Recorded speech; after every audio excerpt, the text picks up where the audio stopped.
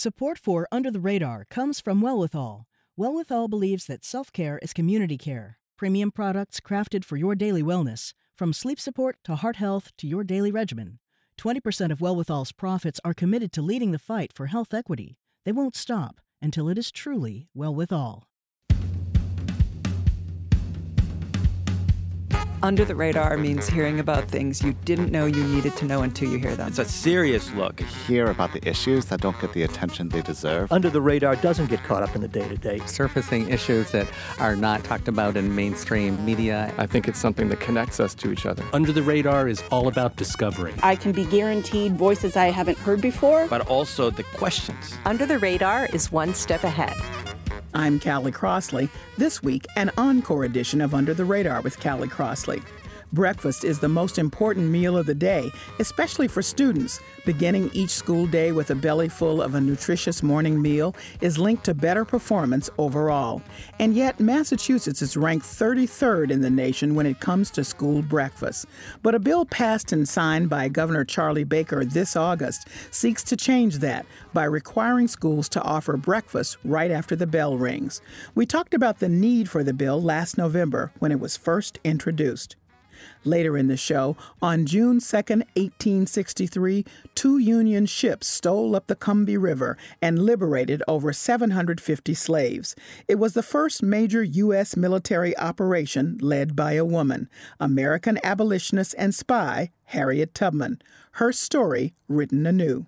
But first, joining me in the studio, Erin McAleer, president of Project Bread, a Massachusetts-based anti-hunger not-for-profit. Hello, Erin. Hi, Callie. Thanks for having me. I'm delighted to have you. And Andy Vargas, Massachusetts State Representative for the 3rd Essex District and co-sponsor of the Breakfast After the Bell bill. Welcome, Representative Vargas. Great to be here. Thanks for having me. I'm really happy to talk to you about this, and I'm going to start with you, Rep. Vargas. Last week, the House, or 2 weeks ago, actually, the House unanimously passed the Breakfast After the Bell bill, of which you are a co-sponsor. Give me a sense of what that bill is all about. It's funny. It's a bell, but there's a bill, but there's breakfast. You get hung up there. So essentially what we're looking to do with this bill is very simple, and it's just feed more kids and get kids prepared to learn. We just passed a historic education funding bill, but what we recognize in the House is that unless kids are fed and ready to learn, we can have all the other conditions in place, but if a child is hungry, they're not going to be able to learn. And so that's why in the House last week, we passed Breakfast After the Bell on a bipartisan, unanimous basis to ensure that we're feeding more kids in the Commonwealth. We rank 33rd amongst all the states in terms of low-income breakfast participation rates, which means that our low-income kids aren't taking advantage of the free breakfast that's available to them.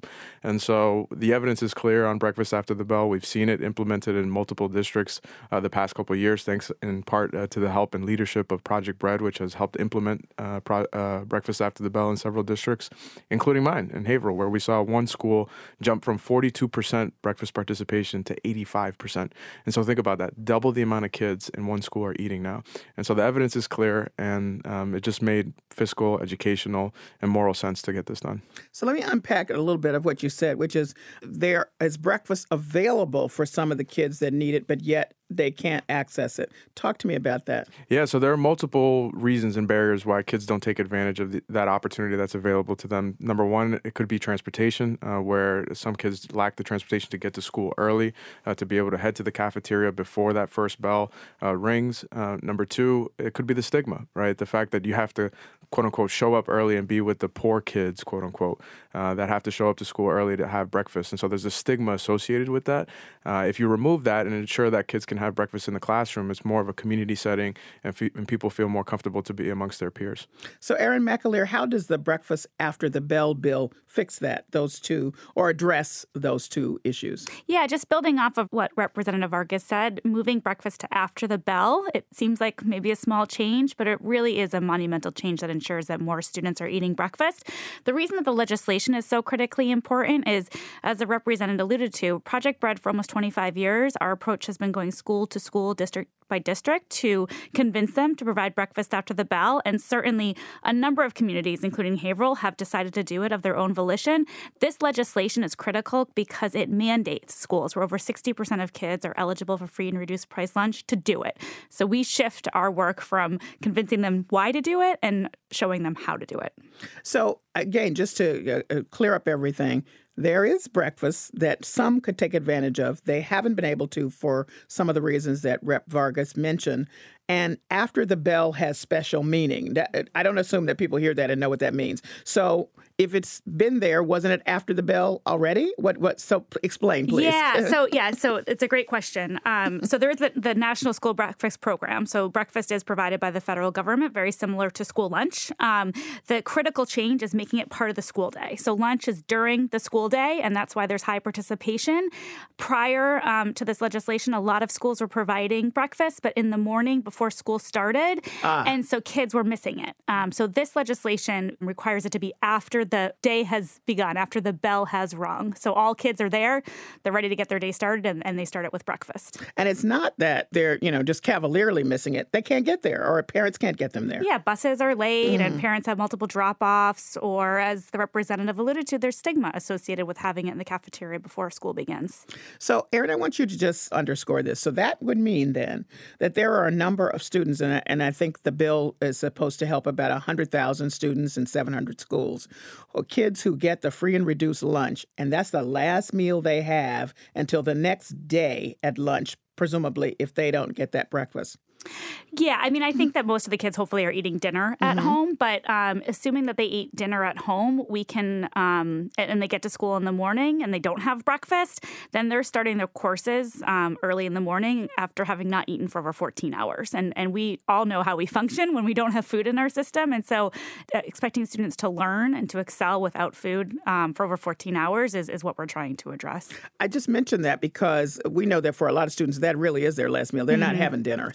So the food provided at school is quite significant in their lives. It is. If a low-income student has both breakfast and lunch, that's over 55% of their daily calories. Okay.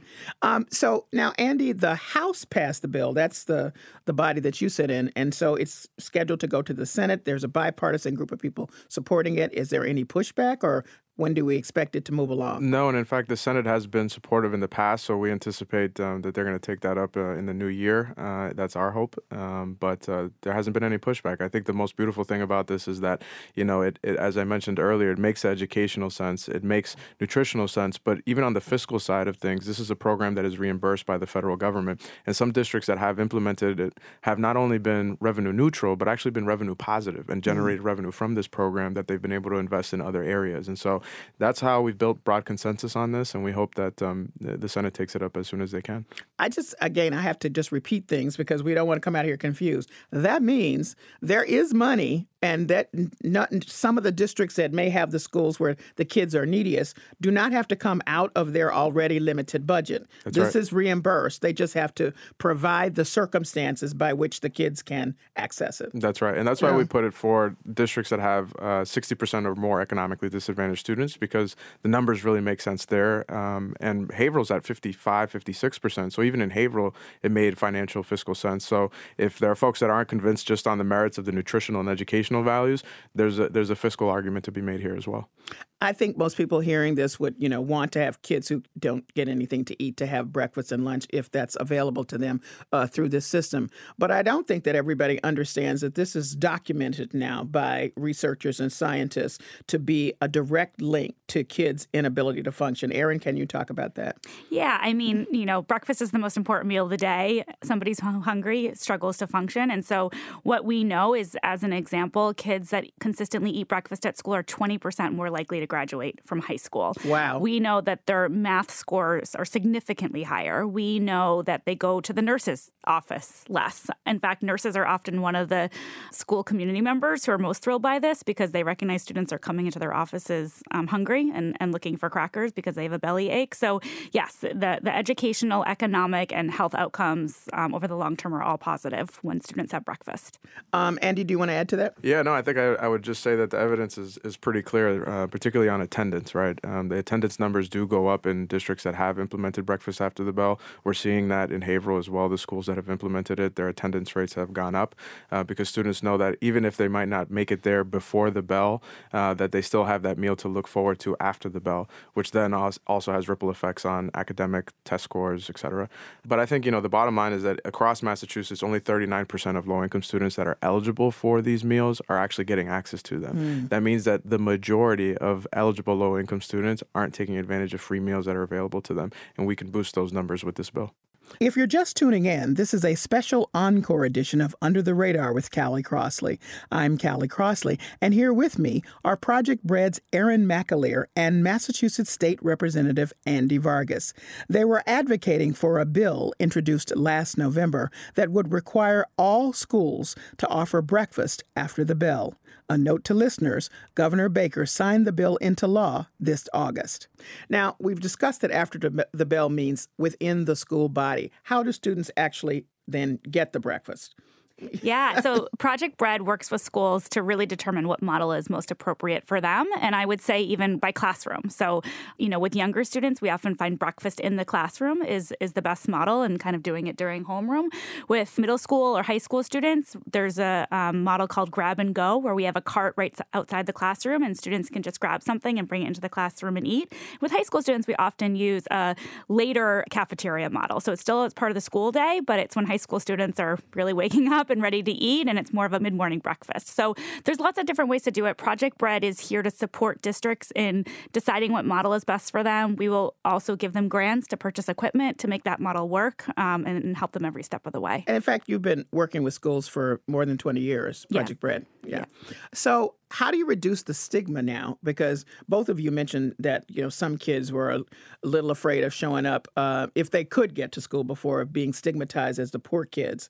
But if the meal is in the classroom, wouldn't they still be stigmatized because the meal's coming to the classroom? Because every single kid in the school is eating it.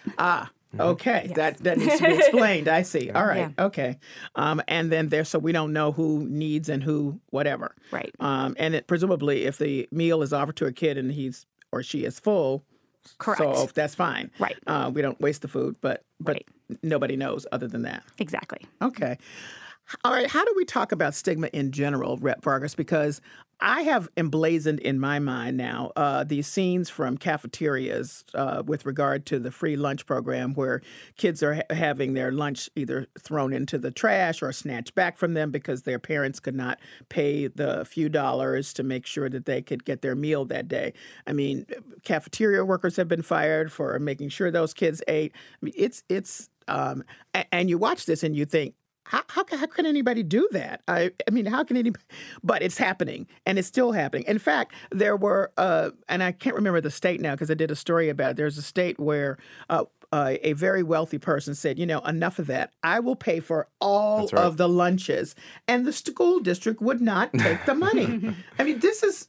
makes me crazy. Absolutely. I mean, and it wasn't something that we sort of addressed in this bill per se, the meal debt shaming aspect of it, but that's another bill that I have filed as well to ban meal debt shaming across the Commonwealth. There are still some districts that are allowed to refer meal debts to the DA, to DCF. To the district attorney? Yeah, to debt collectors. Some districts actually give it to debt collectors, and then that accrues interest on the debt that parents have, right? And so it is a very serious issue. And us as lawmakers, we know that kids already have all sorts of bullying and stigma issues themselves. The best that we can do is ensure that we're setting the conditions so that the system and the culture that we establish with the laws and legislation that we have in place don't feed that stigma, right? So the very least we can do is ensure that every single kid can eat and that their meal debt doesn't prevent them from having a hot meal. And so we're optimistic that, breakfast after the bell is one step forward on school nutrition, a huge step forward thanks to the leadership of folks like Project Bread, and that hopefully we can build on this with banning meal debt shaming as well in the Commonwealth.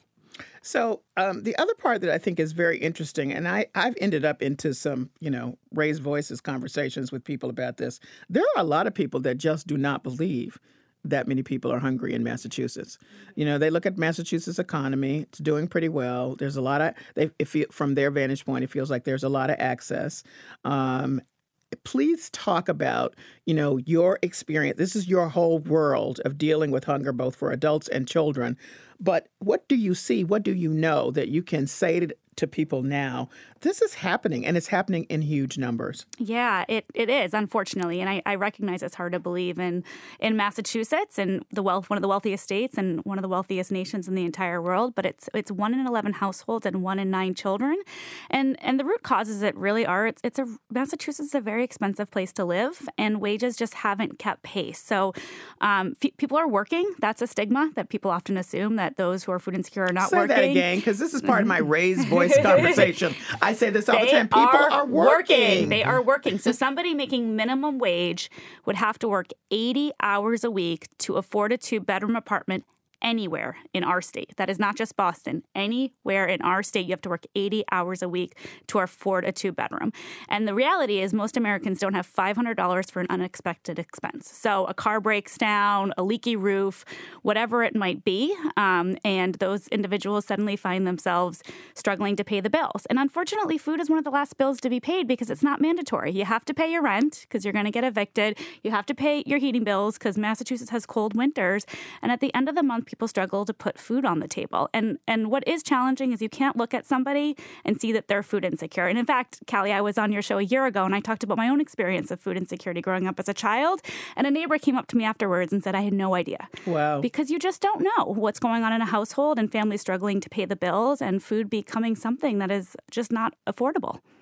And Representative Vargas, when we say that Massachusetts is 33rd in the nation for free breakfast now, that sounds horrible, but what exactly does that mean? Yeah, so what essentially it means is that when you look at the total number of low-income kids that are eligible for free breakfast, and you look at how many of them actually take advantage of that free breakfast, Massachusetts ranks 33rd in terms of participation, right? So other states do a better job of ensuring that their low-income kids are eating breakfast to start the day. So that's what that number means. And to Erin's point, last week this weekend actually, was handing out turkeys with United Way and Emmaus House, the homeless shelter in Haverhill.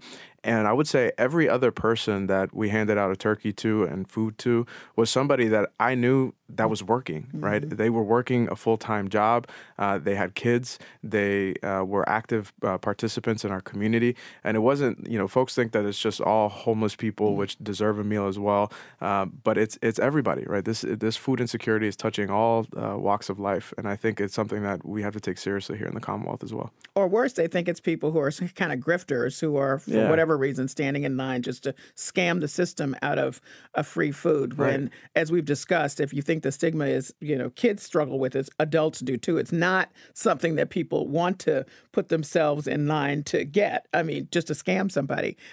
There is actual need there. So how do we move toward getting people to have a sense of how deep the problem is? You've explained what, and I think in very clear terms, about what rent means and what, how it trickles down then to kids.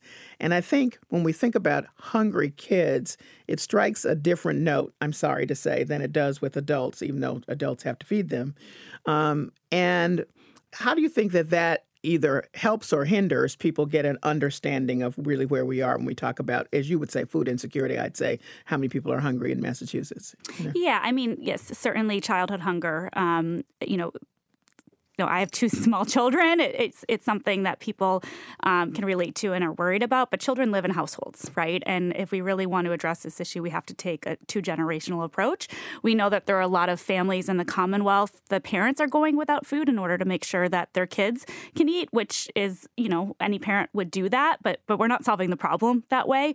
At Project Bread, we know that there is more than enough food to feed everybody. Lack of food is not the issue. It's making sure people are able to access it in a dignifying way. They're able to access it reliably and consistently. And that's one of the big reasons that we focus on school meals, because school meals are an access point that are reliable and consistent. And when it's available to every single student, then the stigma goes away. Okay. Rep. Vargas, y'all just passed in the legislature the Student Opportunity Bill, which is separate from the bill that we're talking about at Breakfast After the Bell. Will that bill have any overlap or impact on what we're discussing here in the Breakfast After the Bell? It's a perfect complement. But before that, I just want to mention something related to what Erin just mentioned, which is that there are all these systemic issues that cause food insecurity in the first place. And so it sort of requires a two-track approach in that while we address housing, while we address education, while we address all these systemic failures, we also can't ignore the fact that kids need food today, tomorrow, right? And so that's a void that folks like Project Bread, the Greater Boston Food Bank, so many other organizations are filling that immediate need. And we have to keep in mind that this is a two-track solution to immediately solving the food insecurity right now while also looking at a systems-wide approach.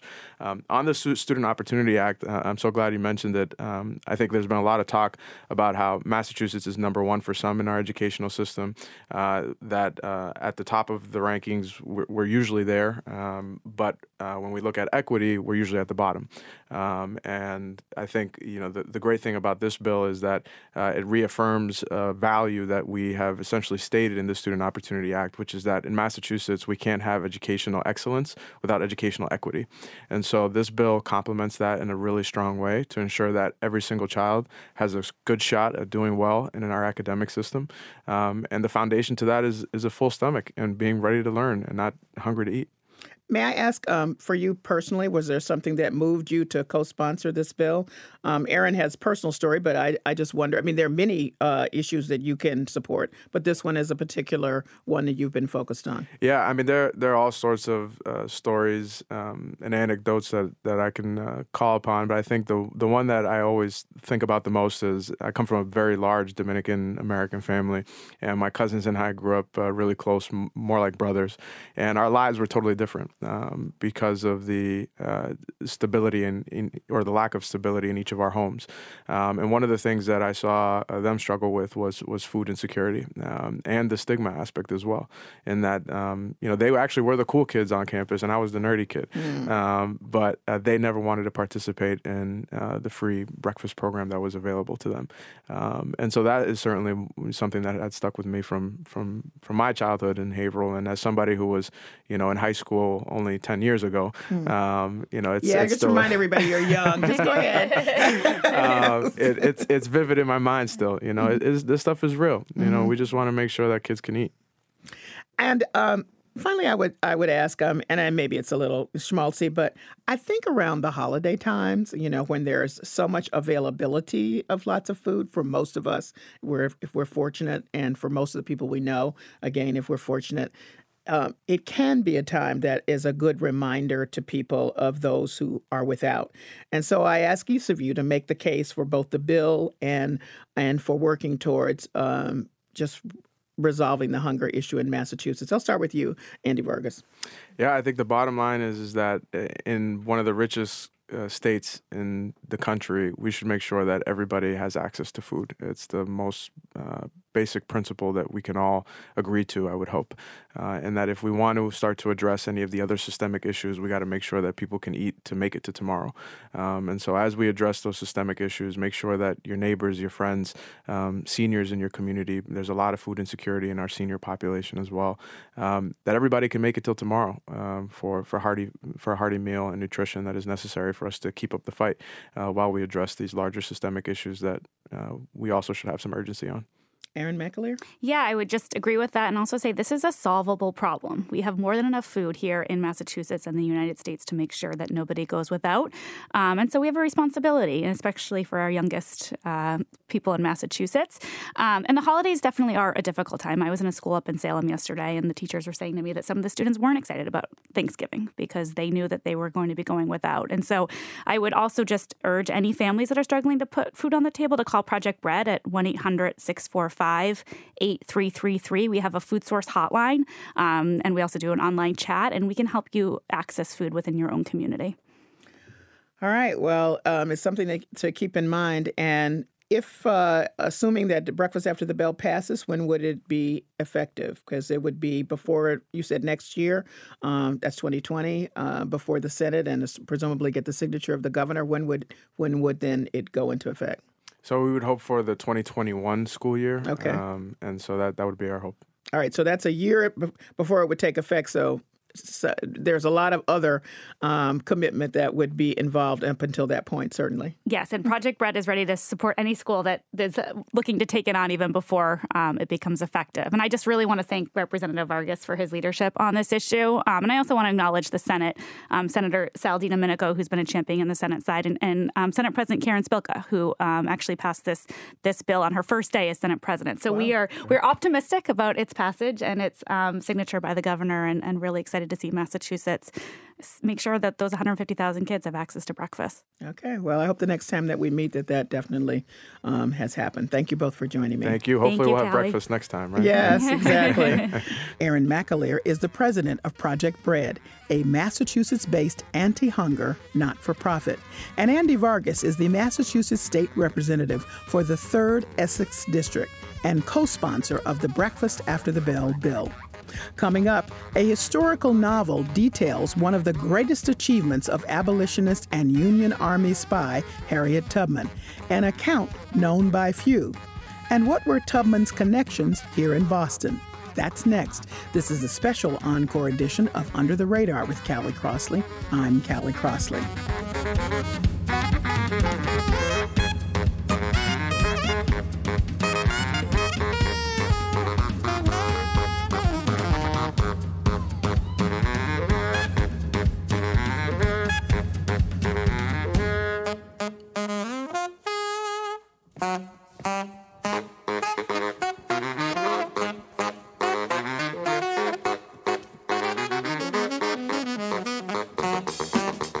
I'm Callie Crossley, and this is an encore edition of Under the Radar with Callie Crossley.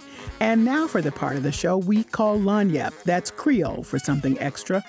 Under cover of darkness on June 2, 1863, 2 Union ships stole up the Combahee River in a mission that would liberate over 750 slaves from South Carolina plantations.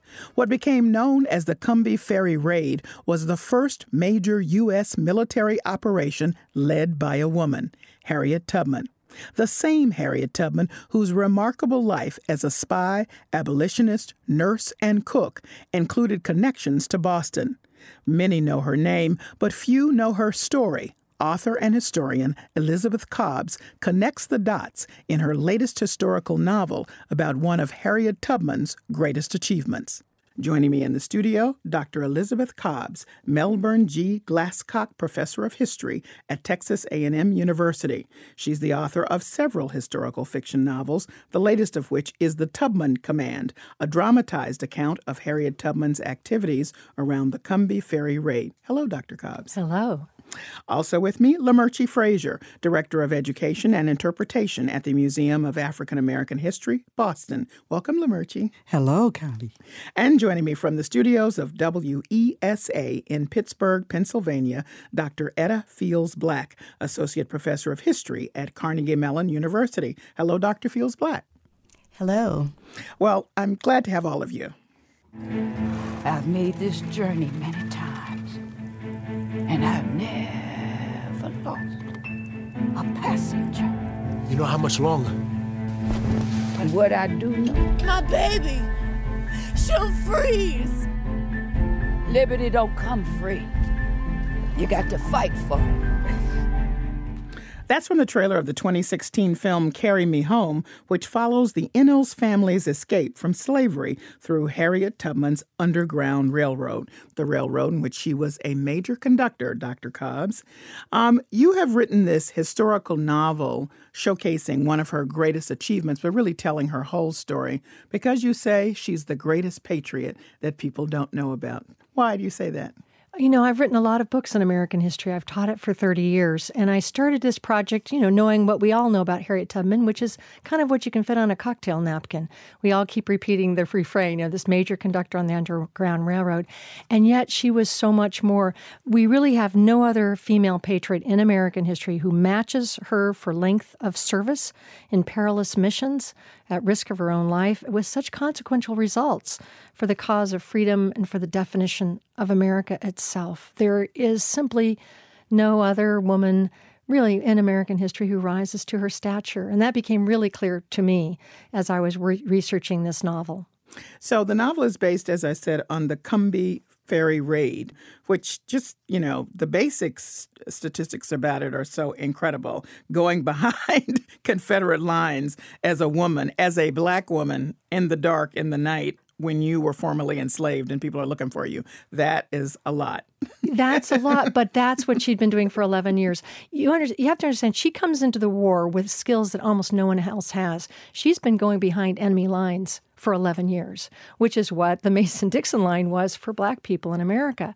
So she'd been doing that, not getting captured, enduring all those risks. So she has a kind of special training. In fact, Robert E. Lee said, the major source of intelligence, to the enemy are the people on the plantations. So she was adept. She'd been doing it. She'd gone back for those people. And then she had this weird thing. You're absolutely right. We always think, how could a woman do this? But for Harriet Tubman, being a woman was one of her best disguises. Nobody expects a puny woman to do anything. And she was only 5 feet tall. She was so tiny, a big wind could have blown her away. So she had extraordinary savvy and a kind of experience not only with clandestine warfare, but also with leading men. In other words, she'd had to get men out. Men had to follow her, and very, very precious few, if any, women in the middle 19th century could say that. Thank you so much. So, Lamerchi, her ties to Boston are at the highest level. She was interacting with the governor. Once she escaped to freedom, she really made use of her time above the Mason-Dixon line and below. Yes, she did. She was a fierce force to be reckoned with, and Governor Andrew hired her in 1862 to serve as a nurse, a cook, and a spy, sending her ahead of the 54th Regiment to South Carolina to make way for and negotiate and cultivate relationships that would enable them to be successful as they are met by her in 1863 when they go in July. So she is here. She is with the abolitionists. She is speaking with those who are strategizing through their networking to have a successful stab at ending slavery. And she was very much involved in that. And her reconnaissance offered the generals in the Union Army some very strategic understanding of how to move. And she was extraordinary in that sense. And she's often labeled as being illiterate, but I beg to differ that she had an extraordinary literacy that many of us wish that we had. So here in Boston, she is recognized by the circles of abolition. She's here when the 54th marches up Beacon Hill, seen by 1,000 revelers, and is going on to Boston Harbor to shake the hands of Frederick Douglass. We note that Harriet had a home here in Boston. We note that she, after the Civil War, comes to establish a home for indigent women. So she's really particularly critical to what happens in Boston. And I want you to just pause for a moment in the storytelling of Harriet Tubman to let people know who the 54th were, because that's our pride and joy from Massachusetts, and I don't assume that everybody knows that. This Lamerchi Fraser, Director of Education and Interpretation at the Museum of African American History, the 54th were. There is a raised sculpture to Robert Gould Shaw and the Massachusetts Volunteer Regiment of the 54th Regiment. That is the first regiment of Black men to be raised in the North to fight in the Civil War. It was a recruitment effort and a convincing effort of the Boston community and others to appeal to President Lincoln to raise this regiment of men who are then offered the opportunity to be some of those who strike the blow against slavery, and noted in the Emancipation Proclamation issued January 1st, 1863, on the margins where Secretary Stanton says that there shall be this regiment raised. So there's great hoopla. There is a Camp Meigs campground training that takes place from January through July of 1863, where these men muster their talents, their might, and understand the mission ahead. And, I think this is another fact that a lot of people don't know, because I don't think people connected Harriet Tubman, I certainly didn't, with the 54th. And I know both their stories, but didn't know that connection. So that's a very important thing that comes together because of her work, but also because, as you say, of this greatest achievement in her military engagement, her actually she was acting as a military person, a soldier, Dr. Cobbs. Absolutely. She received a military pension after the Civil War. Now, she had to fight for 30 years. The irony, Callie, is that men who served under her, she was the commander of a troop of scouts, and those scouts went to the U.S. Congress and got pensions as scouts within a short time after the war. She had to wait 30 years, and she ended up with a pension of a nurse, which is, of course, half a man's pay. But yes, she was also engaged. The particular group she led up the Combahee River were the 2nd South Carolina Volunteers, and as Lamurchi said, they actually precede the 54th Massachusetts in being mustered. So the crazy thing is that she sails back from this incredible mission, and they sail back, limp back into Beaufort, South Carolina, as the 54th is sailing up the river. So these two groups then combine and are a part of this great assault on Fort Wagner. That, of course, is the pride of that part of American history. That's my guest, Dr. Elizabeth Cobbs. She's the Melbourne G. Glasscock Professor of History at Texas A&M University and the author of the historical fiction novel The Tubman Command, which is a dramatized account of Harriet Tubman's activities around the Combahee Ferry raid. Now, over to you, Dr. Etta Fields Black. You were a consultant. You're operating from a nonfiction basis about the history in the area of the Combahee Ferry raid, with a particular focus on the rice plantations. People may not know that raid took place in and among these rice plantations. It's, swampy. I just can't even imagine. It's cold, it's dark. And so your work is looking at those folks who were enslaved from Western Africa who were brought to work those plantations. These are the very people, Dr. Etta Fields Black, that Harriet Tubman intends to free through this raid. Yes, the raid took place, my research shows, on 9 rice plantations in what is today the Beaufort and Colleton County areas of South Carolina. These were some of the wealthiest planters in South Carolina, and up until 1850s in the U.S. South. The Hayward family, the Middleton family in particular, owned plantations along this river. And it's pretty amazing that in 6 hours, more than 730 people could be freed. And what I'm finding is that, as you can imagine, many of the people on the plantations who were freed that night were related, and there were lots of relationships between the plantations. So when historians have talked about a mysterious communication system, it was probably freedom seekers calling their kin and forewarning their kin that the gunboats were coming, and that when the uninterrupted steam whistle blew, that everyone was to go to the docks. And so there's some very interesting relationships across plantations where we see people, husbands and wives, parents and children, siblings, cousins, escaping together on June 2nd, 1863. Now, Dr. Fields Black was, at this point, Harriet Tubman, known as Moses, a conductor on the Underground Railroad, so well known that when she entered into this scary journey to spy and get the information for the Union officers, that the folks who were there enslaved would trust her and what she said was going to happen. That's hard to say. The sources do not tell us that they knew of her history in the Underground Railroad. But I think the sources are pretty clear that enslaved people and freed people in Beaufort and enslaved people in the plantations trusted her and saw them as part of their community. Dr. Cobbs's book, I think, does a beautiful job of dramatizing a scene in which Harriet Tubman attends a ring shout on a plantation outside of Beaufort. And a ring shout is a religious ceremony that is done by the Gullah Geechee, and it's people, you can't call it a dance, it's a shuffle around in a circle during a prayer ceremony. So shuffling, singing, clapping, until it reaches a fevered pitch, as only a black church can.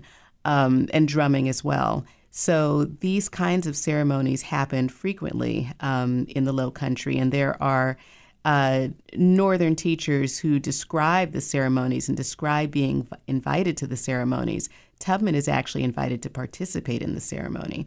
And so I think that's a key piece of evidence that we have that, the enslaved people outside of Beaufort, people who are still on the plantations, knew her, welcomed her, and thought of her as part of their community in ways that they didn't feel about other Northern volunteers, including Charlotte Forten, who was a freed Black teacher from the Philadelphia area. Do you think of her as in the same way that Dr. Cobbs has described this patriot who has gone unappreciated, perhaps to this point? I do. And I think that we, as Americans, know very little about Harriet Tubman's Civil War service. I think that her history in the Underground Railroad is remarkable, and the number of people she freed over those years is remarkable. But in Beaufort, South Carolina, we're talking over 730 people freed in 6 hours without loss of life. And I think there's nothing that compares to that, to a woman leading a group of spies and scouts to free that many people in such a short period of time. If you're just tuning in, this is Under the Radar with Callie Crossley. I'm Callie Crossley, and here with me are Dr. Elizabeth Cobbs, author and professor of history at Texas A&M University, Lamerche Frazier, director of education and interpretation at the Museum of African American History, Boston, and Dr. Etta Fields Black, you just heard her, associate professor at Carnegie Mellon University. We're discussing Dr. Cobbs's new historical novel, The Tubman Command, which is a dramatized account of Harriet Tubman's role leading the Combahee Ferry raid during the Civil War. She had a particular way of leading people once she got out and went back for folks, and this was quite dangerous. So I wanted to play this clip. This is from NBC's 1978 TV miniseries, A Woman Called Moses. And this is Harriet Tubman, played by Cicely Tyson, instructing some of her Underground Railroad passengers on how to follow her. Everybody hold hands. Hold hands. Get attached, okay? Can you follow behind me? All right. My hand goes up like this. It means stop. Two like this. It means follow me. All right? Let's hurry. I wanted to point out that many people may not know that she went back to free a lot of her relatives, her parents particularly. That first clip that I played when she went back to get the Ennals family, she ended up getting them because she went back for her sister who had died in the interim by the time she had, made her way back through all of the scary territory and found out, when she arrived that she had passed away. So at Lamerche, the story, which is what Dr. Cobbs is really excited about telling people, the story is so exciting and dramatic. Yes, it is a major motion picture at this point. The way I see and we're it. getting a new one, by the way. Yes. There's one coming with Cynthia Erivo starring in it. Wonderful, yes. wonderful. And hopefully from Dr. Cobb's book, we will get some graphic novels that tell the story that reaches another targeted population. But when we look at the life of Harriet Tubman and her ingenuity, she understood what it would take to gain the kind of respect that she needed to do these things. And one of them was her owning of property. She purchased property in New York, and which she then goes back to place her parents on that property so that she can care for them in their demise. I think that she was a strategist extraordinary as she goes and maps out the byways and highways of the Underground Railroad in trying to locate members of her family and being involved with the abolitionists, particularly being conversant with William Still in Philadelphia, understanding what his book, The Underground Railroad, in its documentation could give us and give her as locating members of her family to go back to get. One of her strategies in terms of even being in South Carolina was she was an entrepreneur, if you will. She was selling her pies and using her skills as a cook to gain the confidence of the people in that who were going to be involved in that. In fact, raid. that's how Dr. Cobb starts her book. With her work as a baker. Which I don't think I understood. She was baking gingerbread. Yeah, that's right. Mm-hmm. And by the way, Lamerche, I don't want you to forget to say that there is a stop on the Underground Railroad connected to the museum. Yes, that's right. Yeah. There is in the south end of Boston a location that is near the sculpture Harriet Tubman stepped on board on Columbus Avenue, one of the side streets is where her a marked plaque is that locates her in Boston, where she lived and operated. We understand that her prowess and understanding of the need for indigent women to be taken care of had also allowed her to present a home for indigent women that is now USIS, or the Harriet Tubman House. Oh, I didn't realize that. Oh, that's why Columbus it's named Avenue. That's why. It's named the Harriet Tubman. See, I learned something, Dr. Cobb, sitting right here. So in her senior year, she was honoring the plight of women who may not be able to take care of themselves. So her strategies are enormously encouraging in terms of what you can and cannot do. And I think one of the recognizers of her talents was Frederick Douglass, who wrote a letter back to her when she appealed to him to give her a letter of recommendation for her biography that was being prepared after the Civil War. He tells her that it is I who should be seeking a recommendation from you. It is you. High praise indeed. Yes. So in her recognition as a very strong woman, but her humanness and her ability to overcome obstacles is extraordinary. And our children need that to understand how we can progress in the 21st century.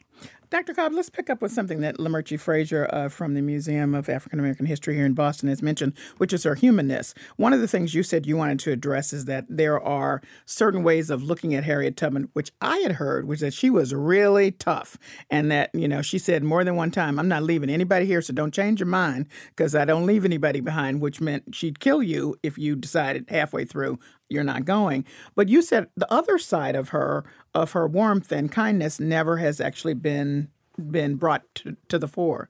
I think it really hasn't. I think that because she's such an icon, we tend to treat her as an icon. She's up on a pedestal. She's a statue. But, marble is cold. And if you make somebody into a statue, it does two things. First of all, it robs them of really their accomplishment in a way. In other words, to say she felt no fear is to mean she wasn't very brave, because the definition of bravery is to do something despite your fears. So she was a human being and a wonderful, Thomas Wentworth Higginson, one of her sponsors here in Boston, said he knew of nobody who could make people laugh like Harriet Tubman did on stage. She was a great singer. Family was, I think, in so many ways key to understanding her psychological motivation. We were just talking about that. She not only went back for her parents, she went back for all of her brothers. She was one of 9 children. So imagine that. So just think about what that means. She had 4 sisters and 4 brothers. She personally got every one of her brothers out of slavery, and every one of her sisters was lost. So imagine becoming an only daughter and then getting your parents out. So part of what I wanted to explore in the novel are those things that, that make her not lesser, that make her bigger for being human. And that challenge us as humans. We can't go, oh, well, of course, that was easy for Harriet Tubman because she was Harriet Tubman. No, she was this wonderful, young, vulnerable, brave, tough as nails, but very, very human person, tiny, tiny woman, but extraordinary spirit. And we haven't discussed her disability, which she was hit in the head when she was 12 years old with a metal weight, which left her with these spells that now modern doctors believe is epilepsy, but nobody would know. And so she was at risk at any point of just going into a spell. So she could be in the midst of, leading people out in the most dangerous way and could have passed out. It didn't happen, or at least it didn't happen enough to endanger her being able to bring people out safely. But that was something, Dr. Cobbs. Yeah, think of it this. We all know or have heard of disabled veterans. People come out of war situations grievously injured. This is a person who, at risk of her life, enters as a disabled person the entire time she works on the Underground Railroad, the entire time she's serving in the U.S. Army, in the Union Army. She has this extreme, a head injury that troubles her for the entire rest of her life. So, that's real courage. That's the face of courage. All right, so here we are with Harriet Tubman's name being bandied about a lot now, not because of any of our conversation, this kind of conversation, but because she was supposed to be on the face of the $20 bill. But as we know, the President Trump, and by virtue of his Treasury Secretary Steven Mnuchin, has said that is going to be postponed. It was supposed to be tied to next year's 19th centennial for when women got to vote. And now, who knows? The New York Times most recently did a piece saying the design is ready to go, but it really would take political will. So we're at a time where people are interested in her story and are feeling, those who know a little bit about her, very proud that she was the one who was selected for this, but also pretty determined to try to make that happen. Yeah, historians have gotten together. I was involved with a group last summer. We were trying to get Secretary Mnuchin to move on it. Doris Kearns Goodwin, right here from this area, and Ken Burns, and a whole list of Pulitzer Prize-winning historians and biographers of Harriet Tubman. We all signed a letter to Mnuchin. Sadly, we didn't even get an answer. We did not get even an acknowledgement that 130 prominent American historians had written requesting this. And so it is sad because, Harriet Tubman, by the way, wasn't chosen even by us historians. That's right. It was chosen by a popular online vote of Americans, including school children. Led by a student. Yes. And 600,000 people in a runaway vote chose her. So, I wasn't even involved in that, and it was only by researching this book I come to realize in this multi-layered way, and the way that Lamerchi's talking about here too, is that she not only served before the Civil War in this incredibly monumental role, she has this tremendous role, as Dr. Fields Black has shown, during the Civil War, and after the Civil War, she invents social work. I mean, she, at the Harriet Tubman Home for the Aged in Auburn, New York. So she's a social worker, really, up through almost to her death. So she's a pioneer in many different ways in American history, and it's just extraordinary that that our government has decided that no woman deserves to be on the U.S. currency, and in particular, Harriet Tubman. Is there something that, one thing that each of you would say, Dr. Fields Black, I'm going to start with you, that probably people would, since we've established that most people don't know her story, would be surprised to know about her, which just underscores what you've just said, Dr. Cobbs, that she, is an icon, a patriot, deserving of this honor. Dr. Fields Black, what do you think that one thing that you can highlight about Harriet Tubman that probably most people don't know? I'm not sure that people know the enormous risk she took. First of all, in going back to free her siblings, her parents, and others in the Maryland Eastern Shore, and then coming south and going behind enemy lines, that everything she did once she left the plantation where she was enslaved, she did with a price on her head. And so to risk her own personal freedom in order to lead the nation in realizing its ideals, I think is something that is under-recognized by many people. Lamerchi Frazier, what do you think should be highlighted about her that most people don't know? I think that along with others like Frederick Douglass, Harriet was also concerned, though clandestinely, most of her life is conducted on this Underground Railroad network, that she also understood public image in terms of her having her photograph done and made, and a drawing of her in her uniform as she changes fashion and the involvement of women in the Civil War. After the Civil War, when she gets married, there's a photograph that has been recently uncovered by the National Museum of African American Art and Culture that shows her in a lovely gown, and that this idea of the image and integrity of those who had been formerly enslaved and now raised into public note was a terrific and enormous force to help people understand the humanity of Black people against those images that had been caricatures and mimicry, that the power of art to be able to do that was within her grasp and her strategies. And we should note that she was married to John Tubman, who was a free man early on, went back to get him out, to bring him. He wouldn't go. He married somebody else.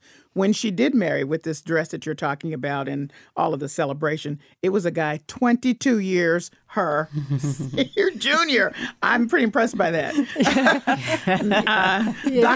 Dr. Cobbs, what is it that now that you've had the advantage of doing all this research for your fictional and dramatic presentation of her story, that you really think needs to be highlighted, that folks probably don't know? Well, in a way, you touch on it.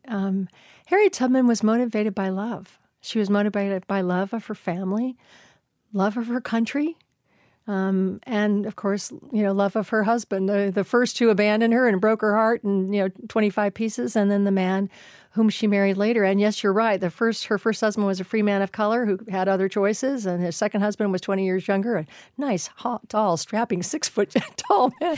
So she was a romantic figure, and that's part of what I try to honor as well in my novel. Because what's a good novel without a love story? I get that. Where is her place in history, Dr. Etta Fields Black? I know that's a big question because there's lots of folks, but where is her place in American history? Where is her place in Black history? Where is her place in female history? Where is her place as you see her? I think her place is as America's first female military leader who led the largest slave revolt, can we say that? Who led the largest escape, if you will, of enslaved people without any loss of life. And I think that makes her America's greatest patriot. Lamerche, where is her place in history as you see it? I think that she shows us a fully orbed life that begins in enslavement and goes on to that of being a philanthropist, if you will, at the end of her life, and that she knew the importance of staging these opportunities that she took the initiative to be important with. And as a suffragist, she was also involved in this idea of women having the right to say something. In one of her quotes, she says that one of the two most important things to her had to do with liberty or death, and she would have one of them. And her patriotism comes through with that as we ring the words that are some of the founding principles in America. So her attachment to this idea and commitment to democratic principles and understanding freedom, I think, is what we need to highlight and herald from her experience. All right. Where is her place in history, Dr. Elizabeth Cobbs? I think she's our heroine. And I think that that's important for Americans to understand, that as she represents all American women, as we hope she will sooner than later on the $20 bill, that she's a part of us, we're a part of her. And I think that that's where we need to move as a country. Well, I thank you all for joining me for this very rich conversation. I would note that Harriet Tubman lived to the ripe old age of 93, and it was only because illness took her out at that point. She had pneumonia, but she probably would have gone on even further. So thank you so much for joining me in this discussion of America's patriot, Harriet Tubman. Thank you. Thank you. Dr. Elizabeth Cobbs is the Melbourne G. Glasscock Professor of History at Texas A&M University. She's the author of historical fiction novels, including The Tubman Command, her latest. Lamerche Fraser is the Director of Education and Interpretation at the Museum of African American History, Boston. And Dr. Etta Fields Black is an Associate Professor of History at Carnegie Mellon University. That's it for this week's Encore show. Find us on the web at WGBH.org, News Under the Radar with Callie Crossley, and available for downloads wherever you get your podcasts. Under the Radar with Callie Crossley is a production of WGBH, produced by Hannah Ubeli and Francisca Monahan, and engineered by Dave Goodman and Doug Sugarts. Our theme music is Fish and Chips by We Are Two Saxies, Grace Kelly and Leo P. See you here at 6 p.m. next Sunday. I'm Callie Crossley. Thanks for listening.